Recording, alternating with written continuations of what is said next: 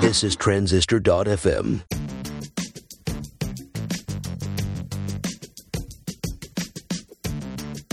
In this episode of Product People, Amy Hoy gives a deeply personal interview on her past, programming on an Apple IIc, selling her My Little Ponies to buy a Power Mac, and how she ended up building her first products.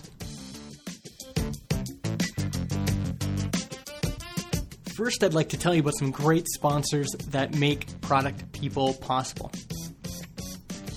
If you want more insights into your development process, then I'd recommend you give Sprintly a try. It's going to help you answer questions like, how long will this project take? What's slowing us down? Who has room on the team to take on extra tasks? You and your team can try Sprintly for free by going to www.sprint.ly. You can also thank them on Twitter @Sprintly. If you're looking for dedicated WordPress hosting that can handle huge traffic spikes, like 40,000 visits in a day, is lightning fast, and has great support, I highly recommend WP Engine. Go to productpeople.tv/WP Engine to get up to 2 months free. We have one more premium sponsorship slot available. If you want us to represent your product every week on our podcast, on Twitter, and on our website, visit productpeople.tv/sponsors. Now on to the show.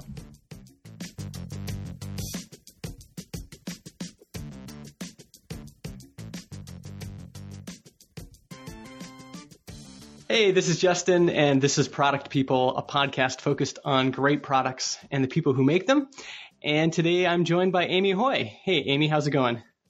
Hey, pretty good. How are you? I'm doing well. Hey, Amy, I'm sure there's a lot of people who know who you are, but for those who aren't familiar with you and what you do, can you just give maybe a background on what you're doing right now? Yep, I'm talking to you. Hoping the audio doesn't cut out again. Yeah. Seriousness, sort of. My husband and I run a software service product called Freckle, which we started in 2008. And that is half of our income, and the other half, approximately, is from my class, 30 by 500 and related. I teach other people to do what we do business-wise, how to create a business, a small, like, sort of targeted product that makes money in the anti-big funded startup kind of way. Mm-hmm. And some people might be familiar with your husband. Who's he? I don't know. I suddenly forget. My husband is Thomas Fuchs. He's sort of a world-famous JavaScript programmer. Mm-hmm. Right now, he's a little bit like Elvis. A little later stage in his career. Perfect. He doesn't like that. Thomas is famous for creating Scriptaculous, which was the first JavaScript animation framework. He was a core committer to Prototype. He was a core committer to Rails. He is now the producer of Scripty2, which is sort of Scriptaculous reborn, and Zepto, which is a jQuery replacement. It's API compatible, but it's like a tenth the size or smaller. It was aimed at mobile only. Just a bunch of stuff. Yeah. And I think some people would look at you and say, you guys as a couple are kind of like a power couple. You've got, on the one side, you've got these great bootstrapped businesses, and on the other side, you've got, these development chops. How did you get into all of this? Have you were you building stuff from the time you were a kid? What's kind of your backstory? I started programming probably around 7 years old. I used to spend an inordinate amount of time at the library kind of crawling around and looking at stuff. And at home, we only had an Apple IIc computer. Yeah. And I'm 28, so that was very much out of time. Yeah. And I found some really ancient books on BASIC. And I thought, basic. That appeared to be what my computer does. So I took it home and I wrote some of the programs from the book and then fiddled around and messed with it and had some fun. And I had this until I was 17 or 18, I had this cycle of where I would try to get into programming for a little bit. I would get really stuck. There was no one to help me, so I would. And the books really suck. Programming books are awful. Mm-hmm. Yeah, I actually had a similar And so I would- experience trying to teach Yeah. myself how to program, and I'd get going, and then I'd get stuck, and then same thing. I was like out in the country. There's no one to ask.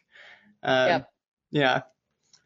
But when I got to be 17 or 18, I had people around me who could help me, and I learned PHP and SQL and got super into it. Mostly because I had been doing design and app design and web design for a long time by that point, freelance, and I was really tired of having to rely on other people to build what I wanted.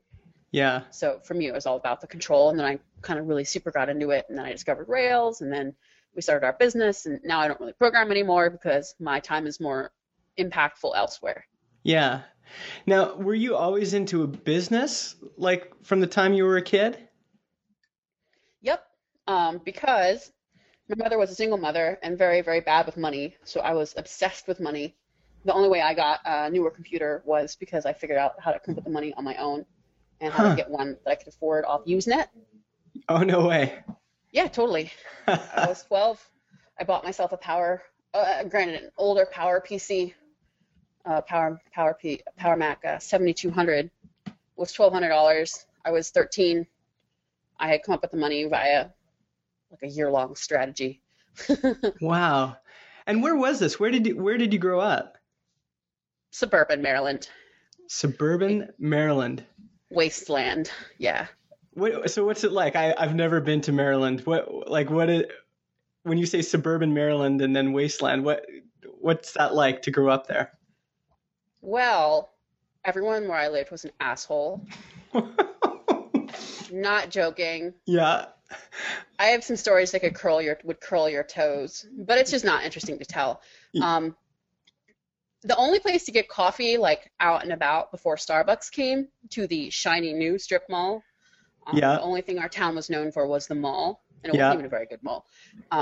Before Starbucks came, the only place you could get coffee was at either a gas station or one of those sub shops that didn't have a name. It would just say like subs and pizza. Yeah. And none of it was good. Yeah. Yeah, it was just everything.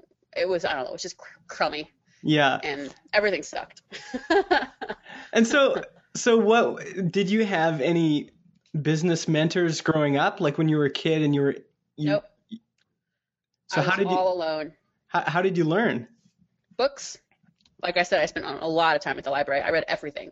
Yeah. And was there a particular book back then? Do you remember a particular book? Like, what was the first book that you read that you were like, yes, like, I want to do this. I want to do business. I want to make money. I want to figure this stuff out. That is a good question. I always wanted to make money. Probably the first business type book that I remember was Spin Selling. Okay. I must have read that when I was 13 or 14. By which point I had, let's see.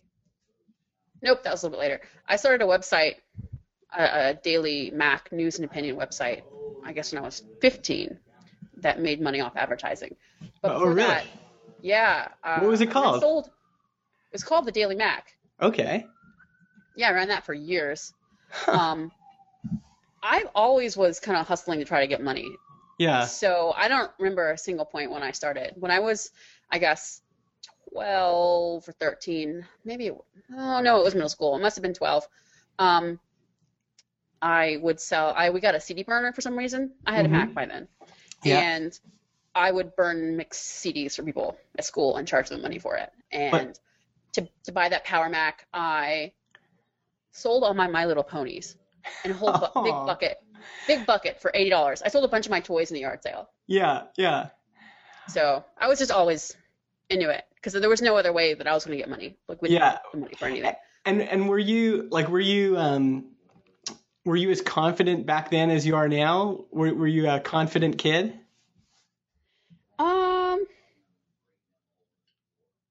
I mean, not to the degree that I am now, but let's just say that I was always contrary. My parents and everyone else spent my entire life telling me I couldn't do stuff, and they never seemed to notice that every time they told me I couldn't, I would do it anyway, and they never like adjusted their viewpoint. Interesting. So they would say, you can't do that. And you'd say, yes, I can. And you'd go out and do it. Yeah, and they would never seem to notice.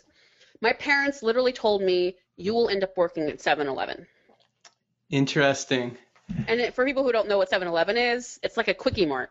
Yeah, yeah. Yeah, but when they said that didn't depress you? It just made you feel like you wanted to not do that?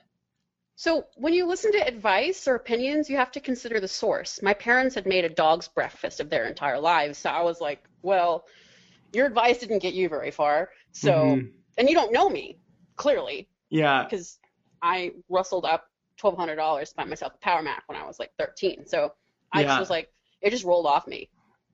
I didn't believe it. Yeah.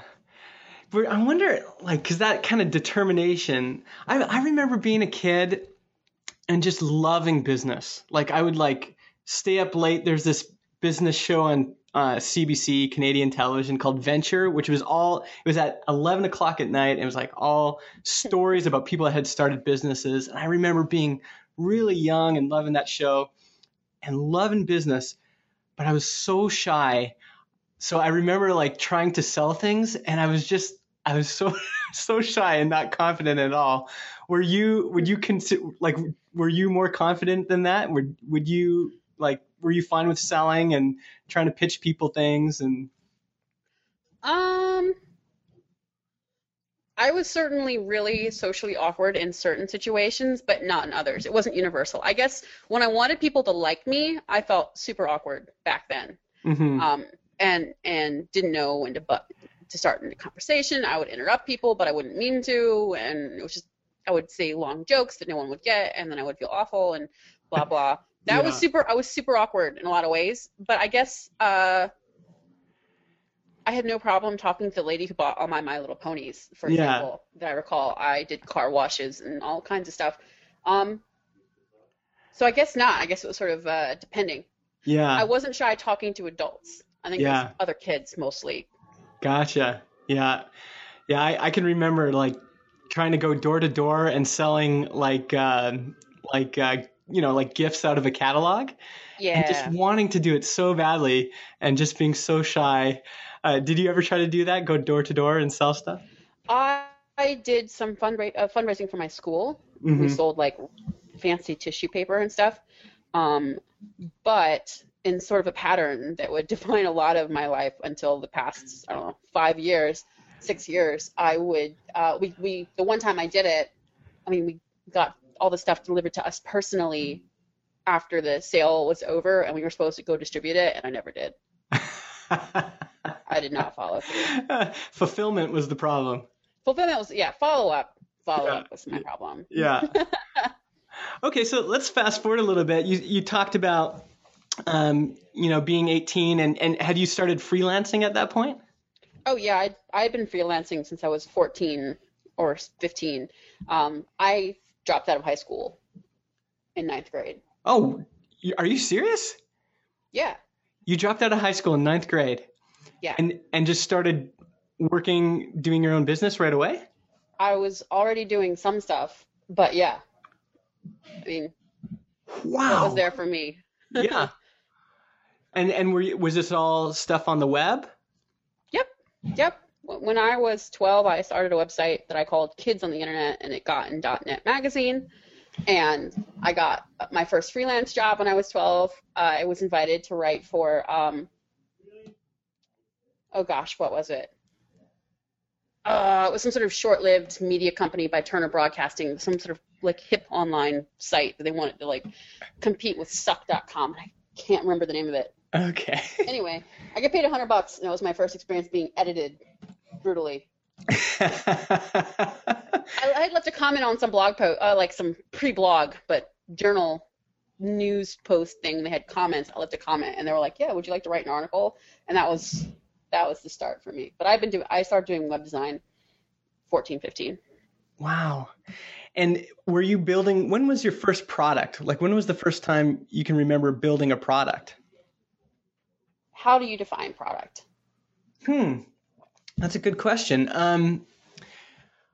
I guess it would be like something that you've made that I don't know. That's a good that's a good question. So here's some of the things that I did for money. I wrote, I guess I was 13 or 14. I wrote a little book on internet marketing, and I sold 2 copies on Yahoo Classified. It ended up costing more to print and bind than it did that I made money off it, so I abandoned that. What was the book called? Internet Marketing Whiz Tips. Oh, awesome. Yeah. And let's see, for a while, between like 14 and 16, I would resell IKEA lamps on eBay. Really? Because, yeah, that was before IKEA was shipping stuff from their catalog. Okay, yeah. So the only way you could get it if you weren't near an IKEA was to buy it online. And I would buy like $5 paper lamps, and they would sell for like $15 or a bit more. And I would make $600 to $1,000 a month doing that. Wow. And let's see, what else did I do? I used to rake in between $600 and $1,000 a month on my advertising on my website, my Mac website. Mm-hmm. Back when I ran a script on my own server that served up ads and reported CPCs. Yeah. Let's see, what else did I do? Man, I wrote like books for a publisher when I was 16, but the publisher got bought by Prima. No, it was Prima. They got bought by somebody else, and they dissolved it. They never published the book. Wow, what was that book on? Oh, it was a stupid formula book. It was iBook Fast and Easy. Okay, yeah. It was $5,000. They're like, it's not like a real book. They pay you to follow their formula and fill out the details. Gotcha. And what else did I do? The first real, more like adult product I made, I did some Photoshop web design stuff for Toby from Shopify before Shopify existed. No way. In the Rails community. Yeah. Huh. Yeah, and I recorded a video of how I did it, and he paid me extra for that. And then I asked, hey, do you mind if I sell this video to other people? And I sold, 15 copies for about like a couple $1,000s of revenue. Huh. And how old were you then when you did that, your first kind of that video product? 21. Wow, so 20, still 20. I think 20. Fairly young. 21. Yeah. I felt pretty old by that point. Yeah. And 21. And was that when you kind of realized, because now you've kind of become known as this person that says, building products is where it's at. Like, that's the best way to run a great business. Is that around that point when you started to realize how powerful products could be? I did just tell you I published a little mini book when I was like 15, right? Yeah. And so did you realize that right from the beginning? Oh, I knew it from the beginning. Yeah. Huh. When Basecamp came out in 2004, I was 19. And I had found Rails after Basecamp, because Basecamp, there was a beta that Jason Fried used to be part, or I think it was Jason Fried, one of the 37 Signals guys, was part of this design community I was part of, invite only, and I heard about Basecamp because he was talking about the beta. Mm-hmm. And so I had checked it out. And at this point, I had been designing complex software, web-based software, and developing it as well. And I looked at that, and I thought, wow, that's a really great idea. I could do better. And I started mapping out the plans of how I could make it more efficient as a user interface. And those plans just sat in my note-taking app for, forever. Mm-hmm. So five years and change later is when we shipped our first software as a service. So I didn't do anything with it. I knew it. I knew that was the way to go, but I didn't do it. And what was holding you back? Discipline. Yeah, the willingness to stop doing other stuff and do that instead. Gotcha. And what were you doing, a lot of client work at the time? Yep. Exclusively. Yeah. So even though you kind of realized at an early age, like, that there was a lot of potential in products. It sounds like you know, like if for paying the bills, you were still on the kind of the consulting treadmill for a while. Absolutely. For a long time. I mean, I consulted from like 14 till like 25. Mm-hmm. So it's a long time. And it is, why do you think it was so hard? Like, because you had that realization of, you know, I could sell products. Why was it, like, why is the discipline of building and releasing a product different than, for example, just working with clients? There's no one to answer to. If you are not good at structuring your time, if you aren't good at managing your own stupid emotions, you will wait until there's a deadline, or your client will be unhappy, and you use that as a kind of a whip to make yourself go. And if you try to do that with products, well, there's no whip, right? Because you're building something new. There's no one who cares if you do it or not. Mm-hmm. So Yeah. it's just emotional immaturity. It's a matter of trying to control your behavior by setting up external requirements. I'm like, you can set your own deadlines for your own product, but you know that they're not real. Yeah. Yeah. And so what was the difference? Like what happened between, you know, in that 5 years from, you know, you seeing Basecamp and then shipping, was it Freckle that you shipped first? Yep. Okay. So what happened in between there that allowed you to finally get Freckle off the ground and out the door? So there's a couple things that happened. I got totally screwed on a contract and got really sick and ended up having to take a job because I had spent all my money. And I had that job, and then I had another job, and then I had another job, and I really didn't like it. It was nice to have, you know, money on tap, basically. But in there somewhere near the end, I worked with Zay Frank on Color Wars. Oh. Do you remember that? Yeah. Yeah. I was part of Color Wars. I did the designs for Color Wars. And that was fun. It was really fun to ship something because I don't know do you do you've done consulting, right? Oh, yeah. Yeah. So how many of the projects you worked on as a consultant ever shipped? Oh, man. Basically none, right? Yeah. Like smaller projects, you can usually get those out the door, but anything that was like bigger in scope, a lot of those never did ship. Yeah. It's just one giant whack fest. Mm-hmm. Exactly. I had the same problem at my jobs, and that's when I realized it wasn't my fault, that the people, quote unquote, in charge had these emotional issues where they would never let something be finished and get it out the door. And I was just up to here. I had spent 10 years working, and I had so little to show for it. Mm-hmm. And I worked on some amazing stuff, and I could only ever show people screenshots, right? Because it never got shipped. So, or it did, but it was unrecognizable by that point. Why is that? Like, because that's the joke. Like, I just retweeted something yesterday that said, our project's at 90% done, so we're halfway there. Like, why do, especially in big organizations, is it so hard to get anything out the door? It's not big organizations. It's all because they're made of people. Mm-hmm. Because people are all emotionally immature. So you think it's emotion? It has to do with emotion. 100%. Really? 100%. And let me finish my story, and then I'll tell you my theories. I think about this a lot. Yeah. So I could talk forever. Okay, let's do it. So I worked on Color Wars, and I was like, fucking A, I can ship something, and this is fun, and people use it.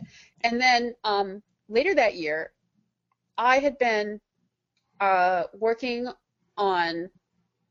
I've been using Twitter. I saw Twitter back when it was TWTTR, and the logo was that like creepy, sweaty logo. Yeah, that dripping green thing.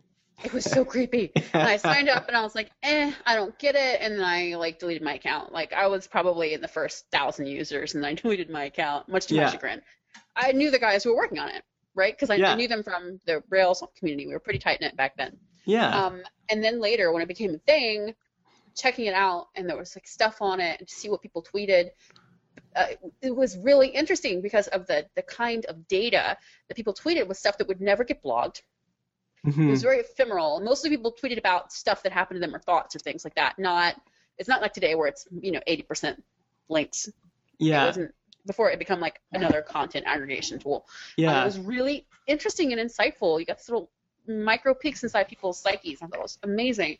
And I had seen this live journal visualization project called We Feel Fine. Mm-hmm. Have you seen that? Yeah. And I thought that was just epic. And I'd always been a fan of like Tufte's books and the information visualization. I mean, my whole life has been making things understandable. Mm-hmm. Like really communicating and teaching. It's been my number one passions. And so I thought, well, we could do something really amazing with this data and Twitter, and they're not doing anything. So Thomas and I had a meeting with all the top people at Twitter in February, was it 2007?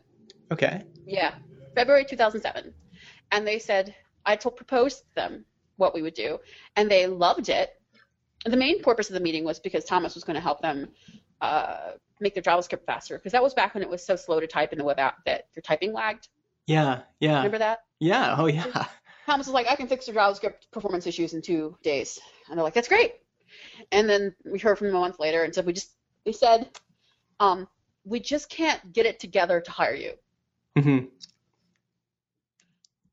And I was so confused by that, because Twitter at this point was 15 people, and they couldn't figure out the political wrangling to hire somebody to come in for 2 days to fix all their JavaScript problems. Yeah. It's not because they decided to do it internally, because those performance issues and the size of the JavaScript and the loading, that persisted for years, right? Yeah.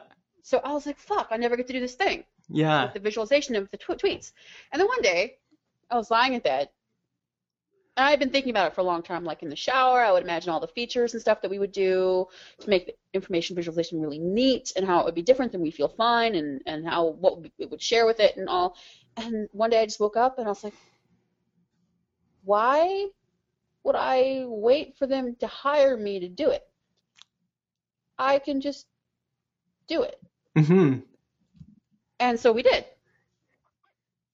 I was going to actually do it using the JavaScript, the search API, which used to output, I don't know, RSS, and I was going to then convert it using a gateway to JSON. I was just going to suck it in and do the twist story, this PPM twist story. But we ended up using Thomas decided that was not the best thing, and so he came up with a structure that we use Ruby and a cron job and blah blah. Still mostly JSON though, and so on and so forth, and made it to a story, and people fucking loved it. Like, we got everywhere. We got in the Wall Street Journal. We got all over the place. That is when to a story is when I originally heard about you, because I was trying to think, you like, and a lot of people. Like, how did I first even? And to me, this is really interesting, like how people discover other people, or and because I discovered 37 Signals because my boss said you should read Getting Real, and that's an interesting kind of gateway into that whole world, right? And I learned about you and Thomas through Twistory, and it was literally like I had checked out Twistory once, and then I went back another time, and it was probably like the 5th time I said, who's behind this? Like, what is like? And then it's just like Amy Hoy and Thomas, and it's like, I don't know you guys from Adam, but once you start digging in and then you start following people's blogs, and then so that whole thing is interesting to me. That sometimes you can release a project, and people hear about it, and then there's this kind of continuation afterwards. Yep. And actually, it made us a lot of money. Really? Yeah. How did it make money? I will tell you. I can't wait. In 2007, when we did this, I was working at LimeWire. Okay.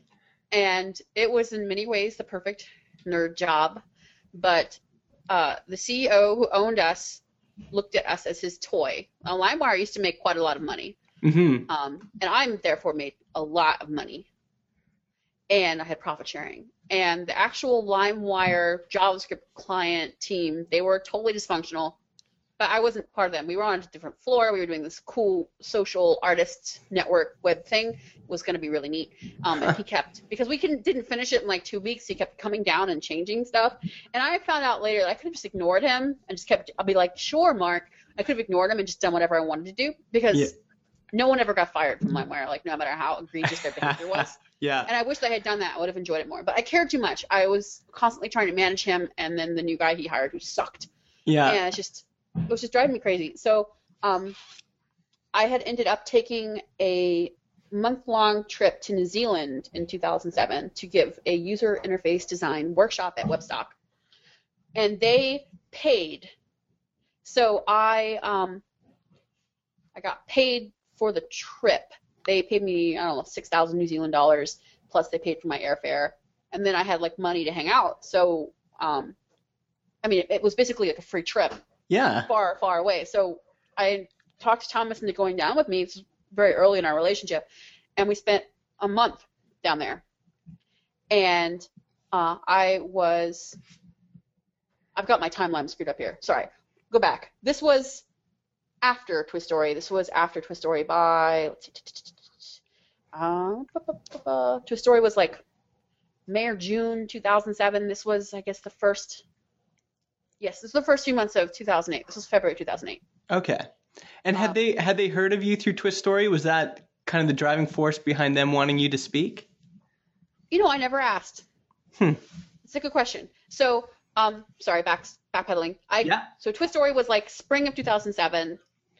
I quit LimeWire in September 2007 because it was just driving me batty. Just absolutely crazy. It was like living in Dilbert. So with lots more money and parties and near really cool. It was wonderful but awesome. Like I've been ruined for any job ever. Google tried to recruit me and I was like, well, can I do all this? And they're like, no. I'm like, okay.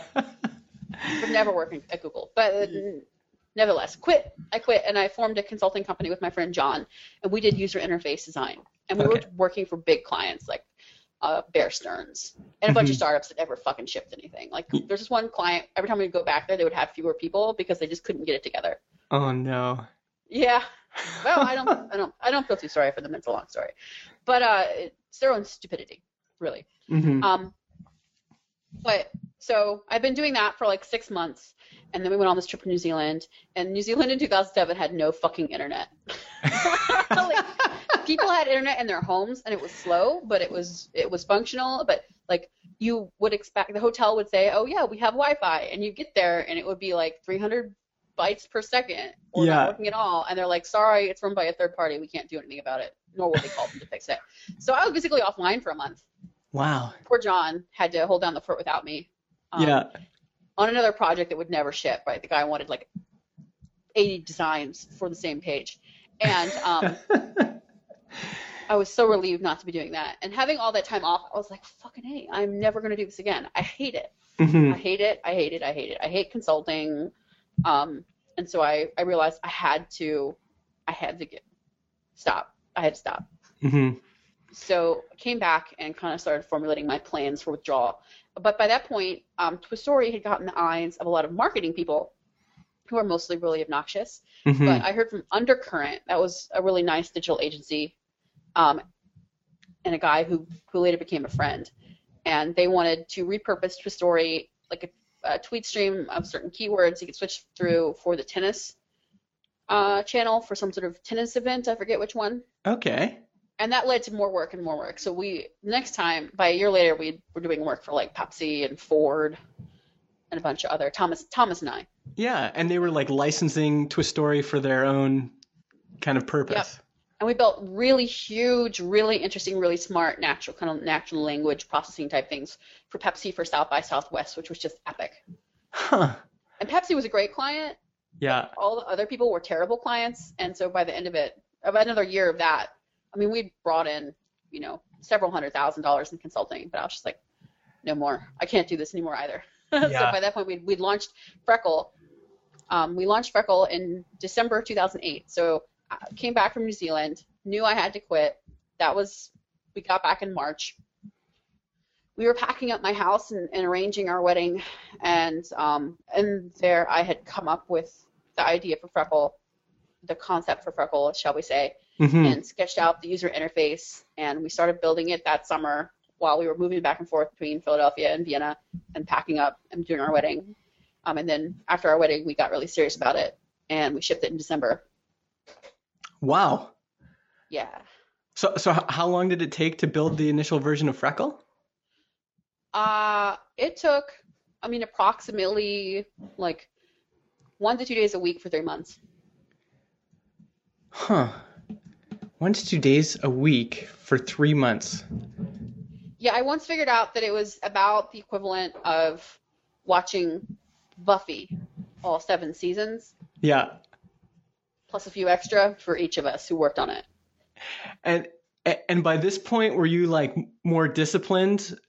Oh yeah. And Oh yeah, we shipped. I was like, there's nothing that's going to stop me. I'm not going to have another project that doesn't ship. So we shipped it without password reset. We shipped it without the code that would lock you out if your credit card didn't work after the 30-day trial and all sorts of stuff.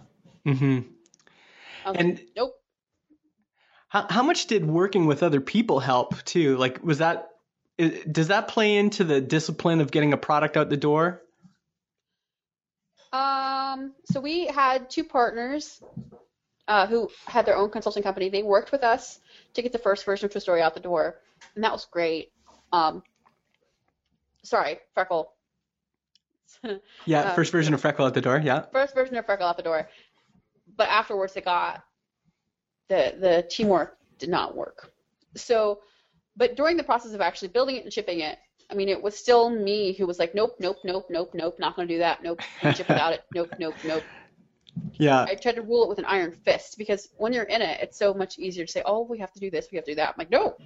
Yeah. No, we do not have to have the code. What's going to happen if we ship without the code that locks people out after 30 days if their credit card doesn't work? People might get a few free days of work, or we can fix it in the next 30 days before the trials end. It's like, why? Yeah. Why would you not ship without that? Yeah, which is different than like sometimes people say like the pure kind of developer mindset where they're often thinking about like we got to cover all the bases. But the person that's saying no is on a very different. That's almost the polar opposite, where you're saying, well, no, what's the minimum thing we could release? We don't need to cover all the bases for this first version.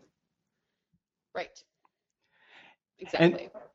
And actually, I think I've got a ton of other stuff I could talk about there, but I think we'll leave that there for a second. One thing I want to make sure we get into in this part of the show, because we'll have another episode next week with more. But how did you get into teaching and the 30 by 500 class? Could you tell us a little bit about that? Yes, I could. Thank you for asking. So I mentioned earlier that I've always been really into teaching, and I don't remember like why or where that started. It was always something I was really interested in. And I started off teaching people about Mac stuff and tech stuff with my website, Daily Mac, back when I was a teenager. I had read David Pogue's columns and stuff, and I thought, that's amazing. I want to be like that. And I don't see why people act as if this tech stuff is super hard to understand. And so I would write a series of articles explaining what cache is and what the bus is in terms of computer hardware. Yeah. And how memory works and stuff like that, as well as teaching how to do stuff. Yeah. Which something was really interesting to me. I guess teaching someone's like hacking their brain, really. Yeah. So it's always been something I've been interested in doing, and I always am very analytical about what I do. So when I had seen all of these projects that I worked on as a consultant fail and fail and fail and fail, I had been thinking about why is that? And then I was determined not to make those mistakes with Freckle. And we also, right after we shipped Freckle, we shipped our first ebook together, JavaScript Performance Rocks. Yes. The beta version. That was in February, right before we went down to New Zealand again. So we did 2 things at once. Pretty epic, while consulting. Yeah. Yeah.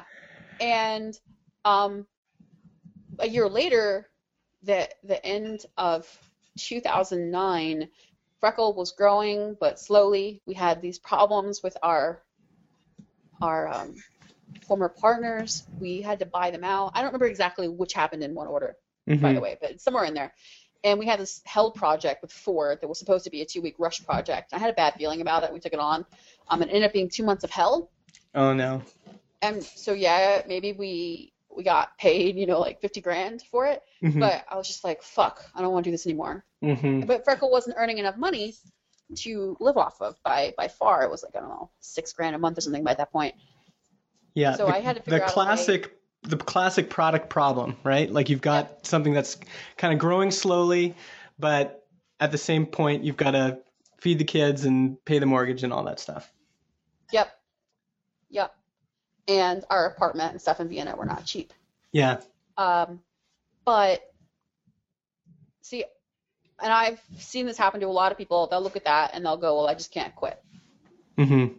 But that's not my way. I love quitting things. Yeah. I quit everything I possibly can. Yeah. And I was like, well, fuck it. I'm just going to have to figure out another way to come up with the money. So, I mean, we had sold the ebook. That made quite a bit, but it was a trickle. Like, it made quite a bit in aggregate. And I thought, well, what do I know and what can I do that people really, really need? And I don't usually recommend people start with themselves because they're not disciplined and more objective like I am. I'm just a very analytical person. So I don't tell people, look at what you've got. But that's what I did. Because I had been always observing the problems people were having. Mm-hmm. Also. I call that Safari. It's another story. But I realized that I knew so many people. One set, they were getting like sucked from one startup job to another or consulting or whatever, and they hated it and they could do amazing things. But like me of several years ago, they had everything they worked on got shat on or fucked over or canceled or never shipped. And on the other hand, I knew a lot of people who wanted to do products but thought that they had to go be funded. They had to like get funding. That was like their priority. They didn't understand there was an alternative. And then they also didn't know what to do other than that, and they didn't know how to do it. And they didn't know how to market or sell anything. They had no idea to figure out what people wanted to buy. Yeah. So I said, all right, well, I know, having sold the ebook and having sold Freckle to, hundreds of people, and everything we had done had made money. Yeah. So I thought, all right, well, here's the intersection, and I'm going to teach a class. And my friend Alice came over for New Year's to Vienna, and I had decided to quit by then.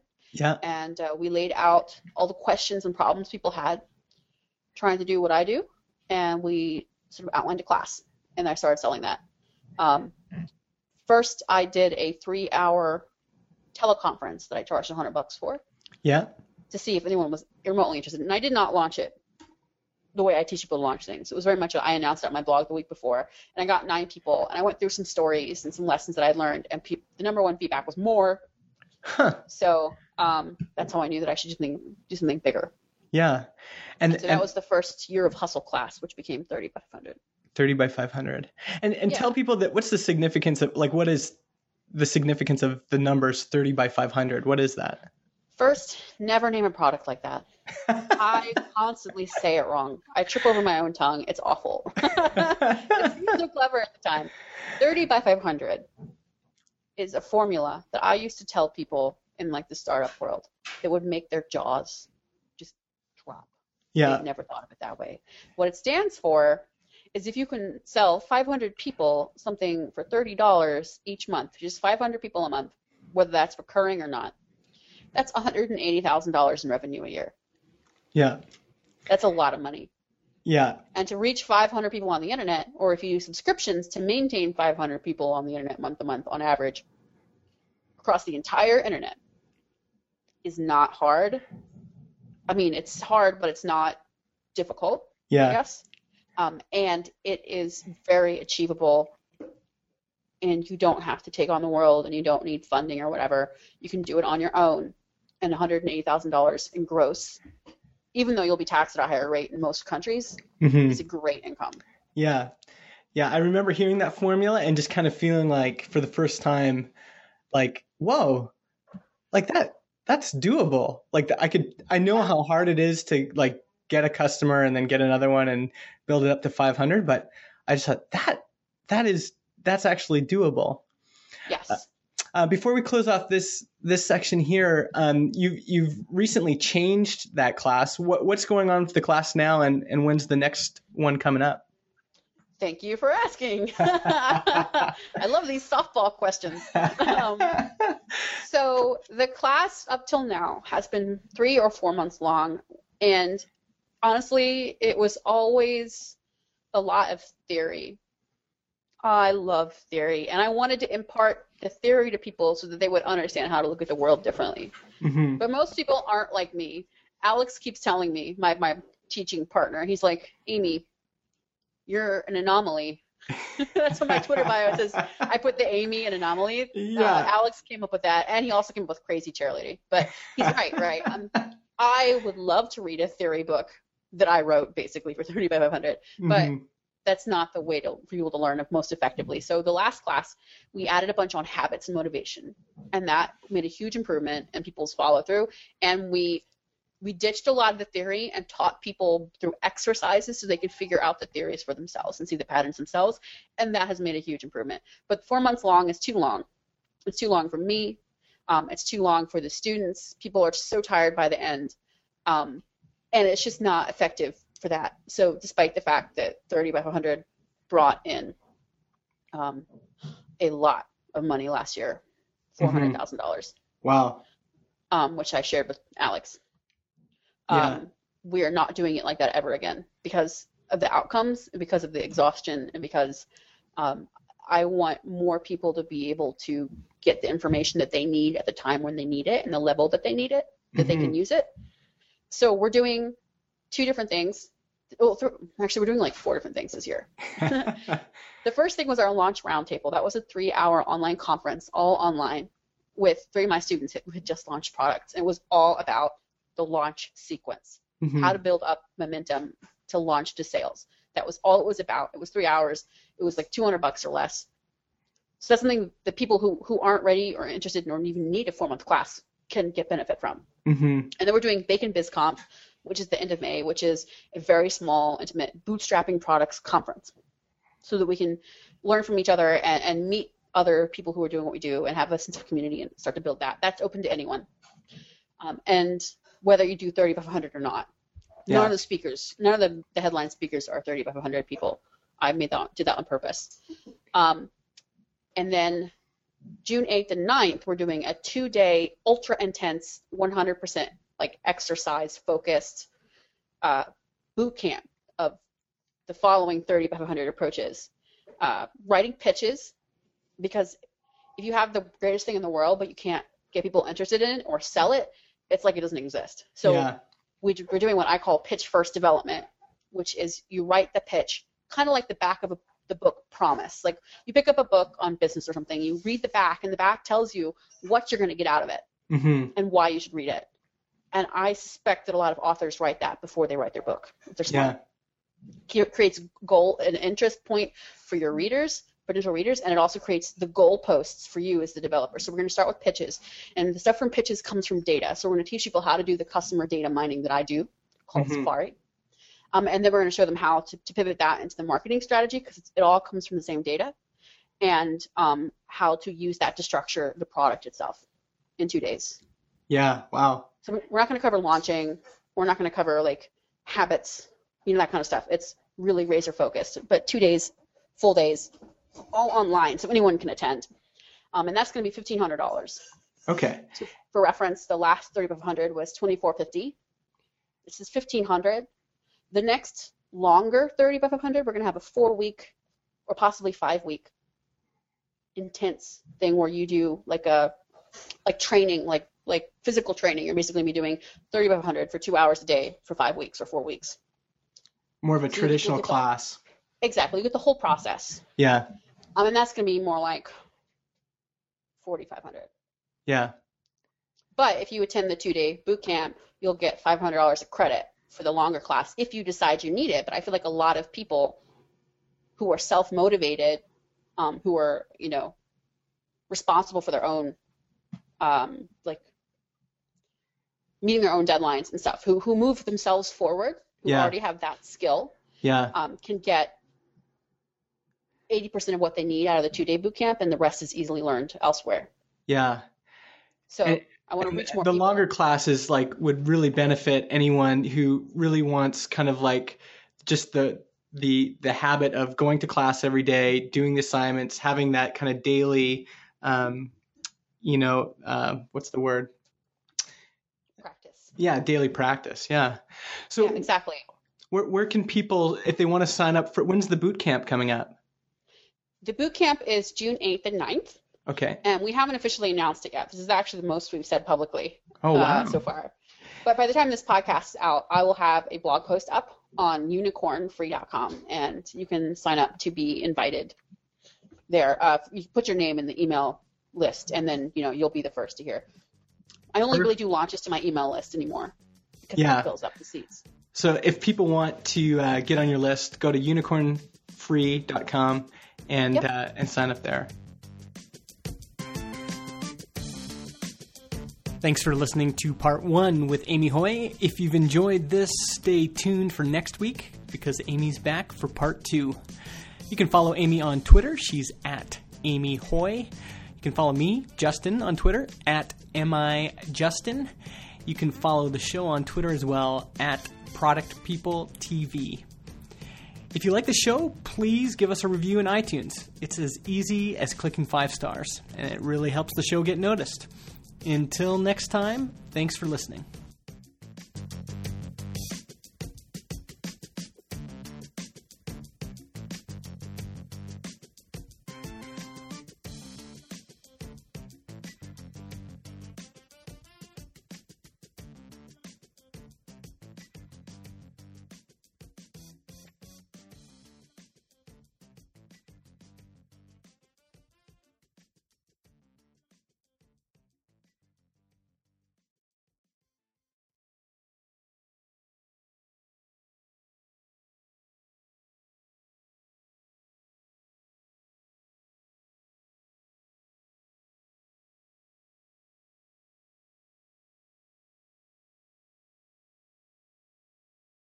Podcast hosting is provided by Transistor.fm.